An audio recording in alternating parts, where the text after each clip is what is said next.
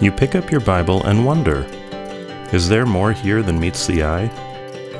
Is there anything here for me? I mean, it's just words printed on paper, right? Well, it may look like just print on a page, but it's more than ink. Join us for the next half hour as we explore God's Word together, as we learn how to explore it on our own, as we ask God to meet us there in its pages. Welcome to More Than Ink.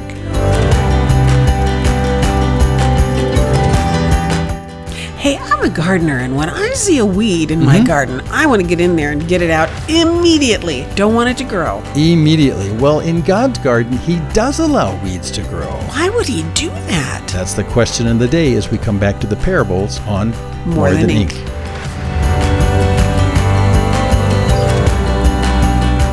Well, here we are at our dining room table. I'm Jim. And I'm Dorothy. And we are still moving our way through the Gospel of Matthew. And we took a turn last week because Jesus started teaching us in this device called parables. And He gave us our first training parable. I mean, He gave us the parable and then He explained it to us. So now we are fully equipped as parable interpreters, right? Well, we have a beginning place. There's some general things about general parables. things we probably need to understand about parables that our listeners may not have thought through. Because parables, we all know, are these little stories about everyday common situations. They're relatable, they're accessible, objects and stuff that people know. They're kind of common. Right, they're common to everybody, but they have a deeper meaning that Jesus has hidden within the way He tells the story. So here's just some guidelines that we're going to carry forward as we talk about the parables. The first one is that context is important, right? The gospel writers usually tell us who is in the audience and what their immediate response was to the story. And so that's important for us to look at because that might tell us why Jesus told this particular story to these people.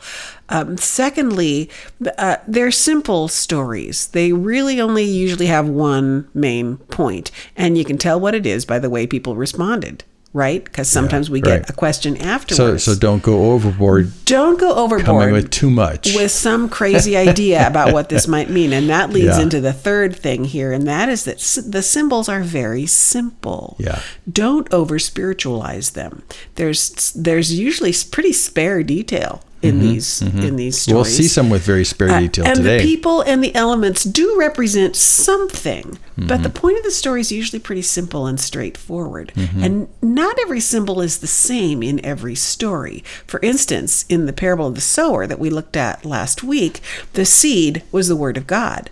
But in the parable we're going to look at today, the seed, Jesus tells us, is the sons of the kingdom. It's different. Okay, it's different, but there is a commonality there because the sons of the kingdom become sowers of the word. So just be a little flexible how you interpret. We just want to be careful about interpreting those symbols consistently, but not rigidly. Yeah. And then the last thing probably I will say is that the parables are description. They're not definition, right? They illustrate a general truth, but they are not the core teaching. They are an illustration of a way to understand or access the deeper teaching. Right. So understanding the parables needs to fit into the larger framework of all the things that Jesus taught. And that's a safeguard for us against taking a parable and just running off into some weird spiritual space that nothing biblically supports.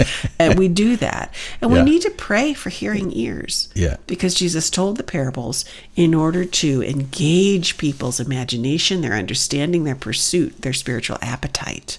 Yeah. Right. So we always want to be asking, what does this story say about God? What does it say about me? And what does it say about the kingdom?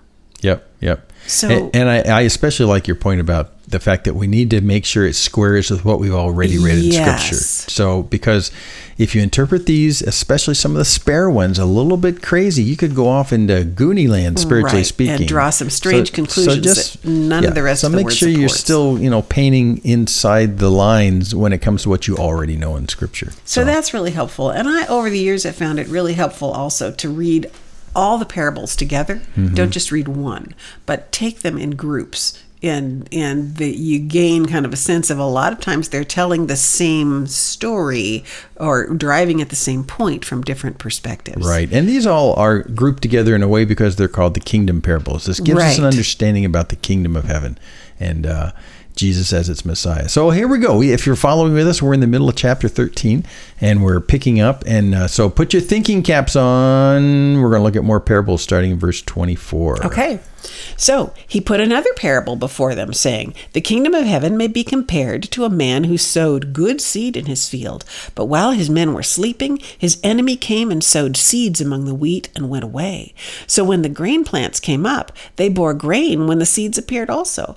And the servants of the master of the house came and said to him, 'Master, did you not sow good seed in your field? How then does it have weeds?'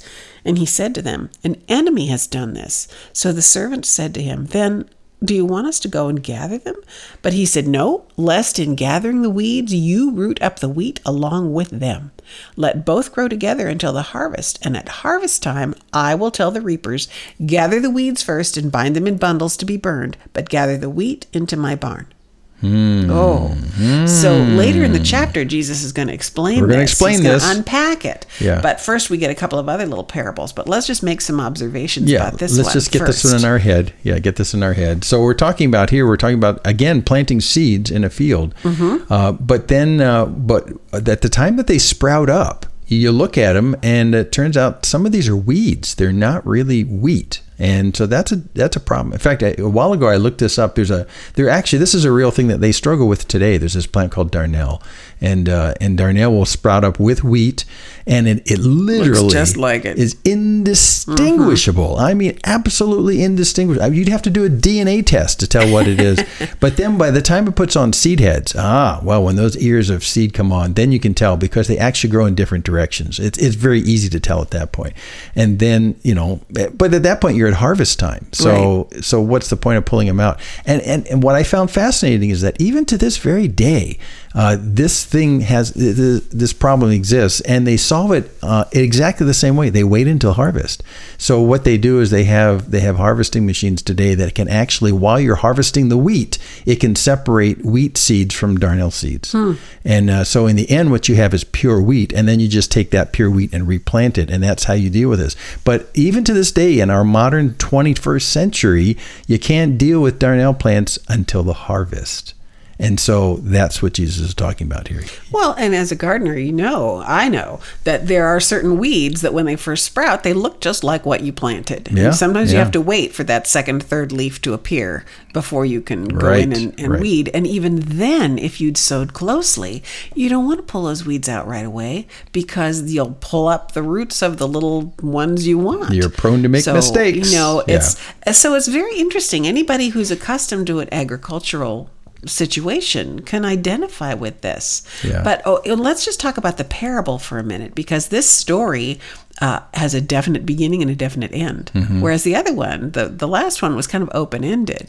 But this story has a beginning, it has a sequence of action and activity, and then it has a definite end with the gathering and the burning. So that makes it a little bit different than some of the other parables we'll look at. But what it's really pointing out is the problem. The problem is there's a mixture, and the problem is not going to be solved by us. The problem is going to be solved in another way. So he's just saying, you're prone to error, so don't prematurely start yanking stuff out of the ground. So that actually connects to the next couple of little parables that Jesus is going to give, because in this first one, there's something unintentional and unseen happening that doesn't become apparent until later on. And that connects to the next two little parables. Do you want to read on and wait for Jesus' explanation of this one? I think it is interesting, what you said triggered a thought, is the fact that the kingdom of heaven is not as, how I want to say this, as pure a process as you might think it is. It's going to be infused with evil. And so, which sounds kind of interesting, because you'd think when you have a kingdom of heaven, isn't the king in charge? Wouldn't the king make sure that evil wouldn't infuse into the process of the growth of the kingdom? But evil is going to be intermixed in the kingdom, and until the king says enough. It comes for harvest. It's interesting. It's really interesting. Well, let's push on to the next ones, because this first parable of the weeds, that'll get explained explained before we finish today. Right, but let's get these other two in view. Okay, so verse 31. He put another parable before them. It's like he's putting all these things on the table to talk about. Right. Yeah. The kingdom How of about heaven this? is like a grain of mustard seed that a man took and sowed in his field. It's the smallest of all seeds, but when it's grown, it's larger than all the garden plants and becomes a tree, so that the birds of the air come and make nests in its branches. Oh, well, that's interesting. And that's the whole parable. So the picture is this little teeny seed that is deliberately sown, but then it grows into something totally unexpected, massive, right? Larger than understood before, and begins to influence its environment. Yeah. Right? And lots of birds of the air come and nest in it. Oh, so, if we're just talking about the kingdom, could that mean that other things come and build nests in the kingdom?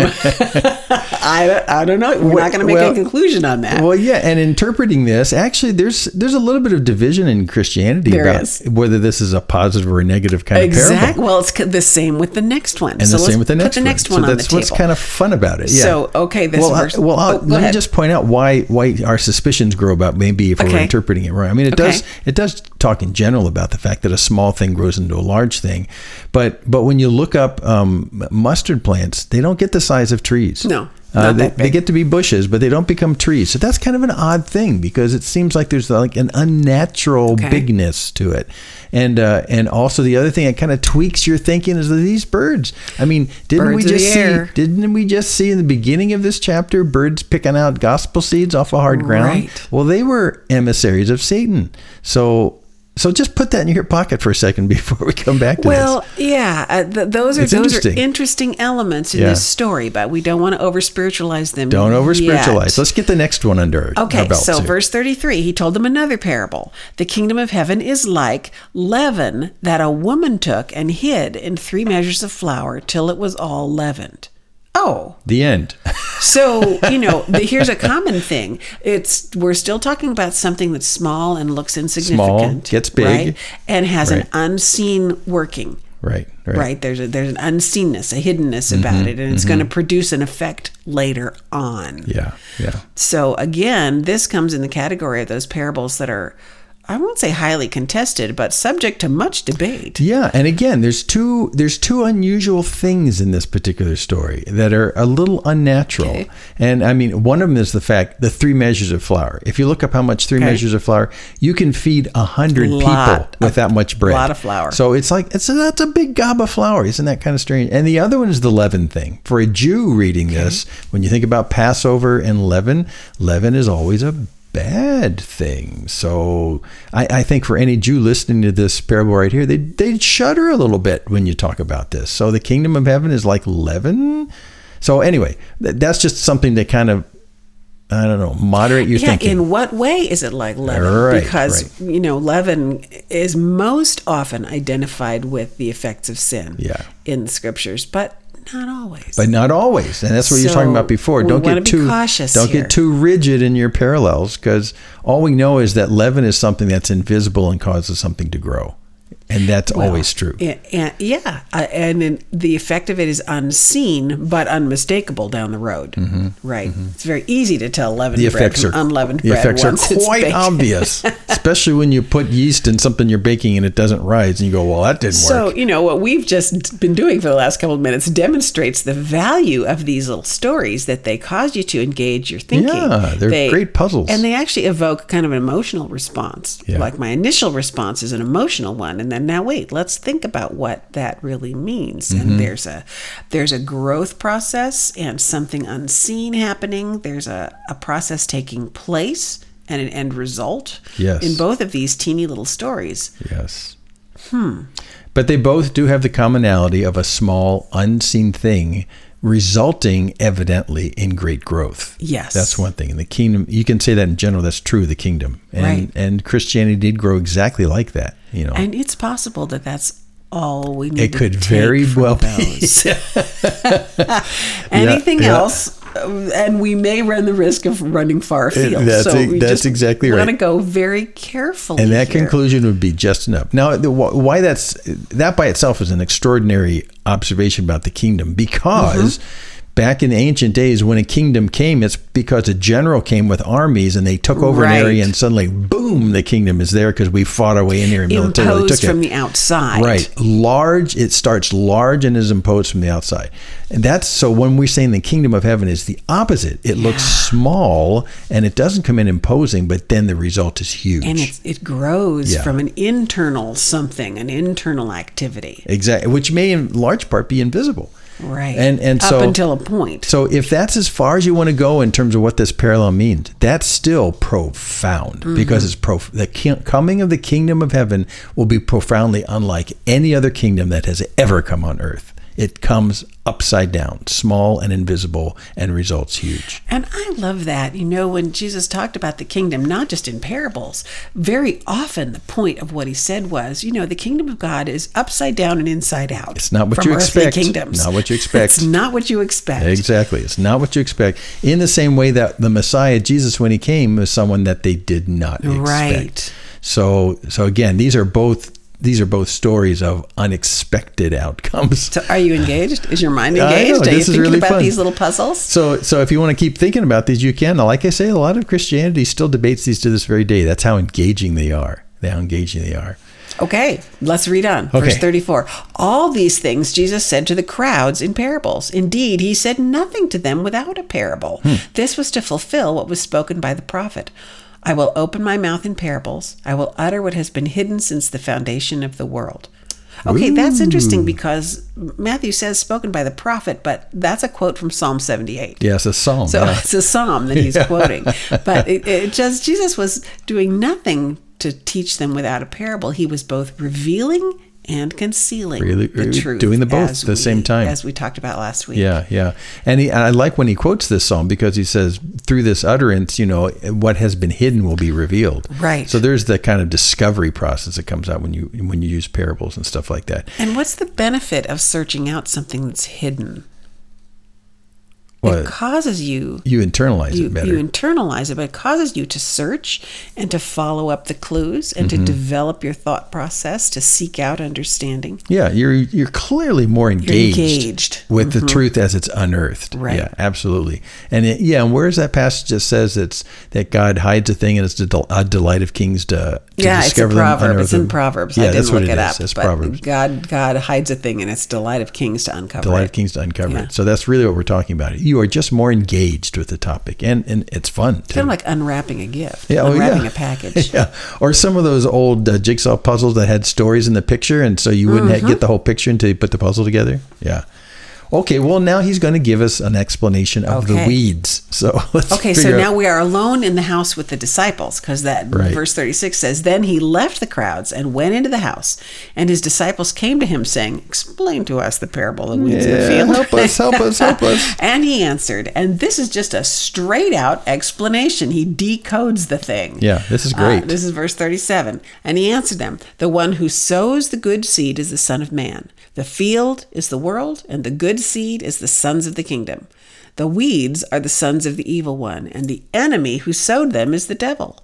The harvest is the end of the age, and the reapers are angels. Just as the weeds are gathered and burned with fire, so it will be at the end of the age. The Son of Man will send his angels, and they will gather out of his kingdom all causes of sin and all lawbreakers, and throw them into the fiery furnace. In that place there will be weeping and gnashing of teeth. Then the righteous will shine like the sun in the kingdom of their Father. He who has ears, let him hear. That's pretty clear. That's a pretty straight decoding, isn't it? This is that, this is that, this is that. And there's some very obvious takeaways from this. I mean, one obvious takeaway is that at the end of the age is really only two destinies. There's two destinies, only two destinies. And we mention that because the religion in the area that we live here has multiple destinies. Well, yes. And it's clear when you read Jesus teaching about the kingdom in the scriptures, there pretty much are only two kingdoms. There's the kingdom of God and the kingdom of this world. Right. And you'll see this, we call this the spiritual binary. This comes up all the time. You'll see this at the end of Matthew when we get there too, in terms of the separation of the sheep and goats. I mean, it's everywhere. It's everywhere. But what he's saying is that God is going to allow creation to grow up to a final, let's say, reaping stage. He's going to allow evil to kind of commingle in the midst of this creation, to be present. Yeah, but he's not going to be fooled. In the end, there will be perfect justice between the two. This gives me such tremendous hope to know that Jesus said from the very beginning, you know what? The weeds are going to be among you. You may not be able to tell the difference. Right. And don't go on a witch hunt. Right. Because that's okay. That's my interpretation. Yeah, that's good enough. Because you can't tell the difference. Yeah. Sometimes the time for telling the difference is when the final fruit is born, when the harvest comes. Yeah.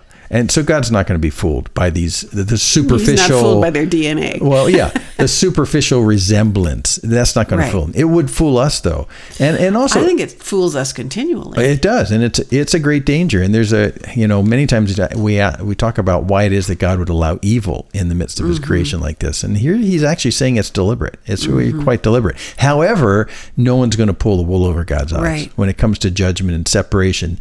It's God's job to divide in judgment, and not our job to divide in judgment. But there is an active opponent. Yeah. Oh, right? yeah. He says the weeds are the sons of the evil one. The enemy who sowed them is the devil. Yeah. Right? Yeah. He is active. It's an active component. In the process of invading God's kingdom to usurp what is God's. Yeah. And actually putting counterfeit wheat in amongst, for his own purposes. But I might also mention that, because he says, don't do the separation yourself, you're going to make errors. It doesn't mean that we shouldn't outwardly judge wickedness. When you see wickedness, you can outwardly judge this. He's talking about the case where outwardly everyone looks good. And at that point, to separate the people who outwardly look good, you actually have to have an ability to judge the hearts. And we can't do that. We don't know how to do that. But God does, and He won't make any mistakes. But you just let God deal with that. But when it comes to outward wickedness, we can judge that just fine. And we should. He calls us to. Well, and judgment is very present in this parable, right? So the day is coming when God will remove from His kingdom all causes of sin and all lawbreakers, gather them up and throw them into the furnace. Oh. Pretty final. Did Jesus believe in hell? Apparently. Yeah. Yeah, and it's not a surprising agricultural outcome because that's what they did. That's what you do. When those weeds are useful for nothing. Right. In fact, that darnel that I talked about before, if you ate you could eat the grains of that, but it would make you drunken like. So it's toxic. It is. It's actually poisonous. It brings on kind of a drunken nausea. And if you eat too many of them, it'll actually kill you. So that's why even the scientific name for that plant comes from the word drunken. I mean, that's interesting. Yeah, I didn't know that. It's poisonous. It's poisonous. So it's not useful for anything. You can pull it out. You might as well just burn it. And that's what God's saying. In the end, it all gets burned. Yeah, and it's a powerful thing, and not only burned, but to a place of weeping and gnashing of teeth. But the one who does that is the one who sowed the seed in the first place, right? The one who owns the field, who has a purpose to gain a good crop. Exactly, and so it's the Lord Jesus who sends out the angels, the reapers, and they bring the judgment at the end of all things. And there will be no mistakes. Though right. The separation will be just 100%. So, sometimes today we talk about the reputation of the church, which is not synonymous with the kingdom of God, by the way. We need to say that. Right. But the reputation of the kingdom of God in the world is tarnished by the presence of these weeds. So it's interesting to me that Jesus finishes this parable by saying, then, in verse 43, the righteous will shine like the sun in the kingdom of their Father. He who has ears to hear, let him hear. Right? Let this penetrate to you. There may be a tarnished effect now, but when all sin and all lawbreaking is removed, the righteous ones will shine like the sun. Yeah. And yeah. that seems to be a quotation from the book of Daniel. It sounds like it, doesn't it? It's very similar. If Yeah. it's not a direct quotation, it's the same idea. Daniel 12:3 says, and those who have insight, those who have a spiritual understanding, will shine brightly like the brightness of the expanse of heaven, and those who lead the many to righteousness like the stars forever and ever. Yeah, very so similar. So that idea of the righteous ones shining on when all sin is removed has been, actually, that gate was opened by Daniel. Yeah. And God will not make errors in terms of who is who in the end. But I do like the fact, because it's a great focus on judgment. And many times we look at judgment as saying, well, God separates people. But what God is, and that's part of it, but what God is doing, he says it there in verse 41 so clearly, he is going to gather out of his kingdom all causes of sin and all lawbreakers, who are the people who embrace sin as a lifestyle. Right. So if you willfully embrace sin as a way to live life, you're going to go in this judgment, because he's going to remove all causes of sin. If you're a promoter of sin. And a lawbreaker is one who refuses to submit to the righteousness of God. Yeah, exactly. So actually, it's good news for many of us who from day to day and week by week are despondent about the destructive effects of sin. And so we can look forward and say, well, there is a day coming where he's going to pull all that stuff out, and sin's going to be removed from the contact with the people that God loves, and sin will be gone. Sin's just a bad deal for people. Well, sin separates us from God. And when we willfully continue to choose it, we have chosen our own destiny. Yeah, that's right. And even though Satan is going to try and blur the scene by planting people who are promoters of sin, it's still not going to pull the wool over God's eyes. He's going to see it, even though they bear a superficial resemblance to good people. God knows who they are. Well, we're out of time, and next time we're going to continue the kingdom parables. There's more, so I hope you got your thinking cap on, and that you're going to come back next week even more further equipped based on our last 2 weeks of doing parables, and they will engage you in a way like nothing else does that Jesus teaches. So I'm Jim. And I'm Dorothy. And we hope you join us again next time on More Than Ink. There are many more episodes of this broadcast to be found at our website, morethanink.org. And while you are there, take a moment to drop us a note. Remember, the Bible is God's love letter to you. Pick it up and read it for yourself, and you will discover that the words printed there are indeed more than ink. That was a little clunky. Clunky, but not bad. That's tricky. This has been a production of Main Street Church of Brigham City.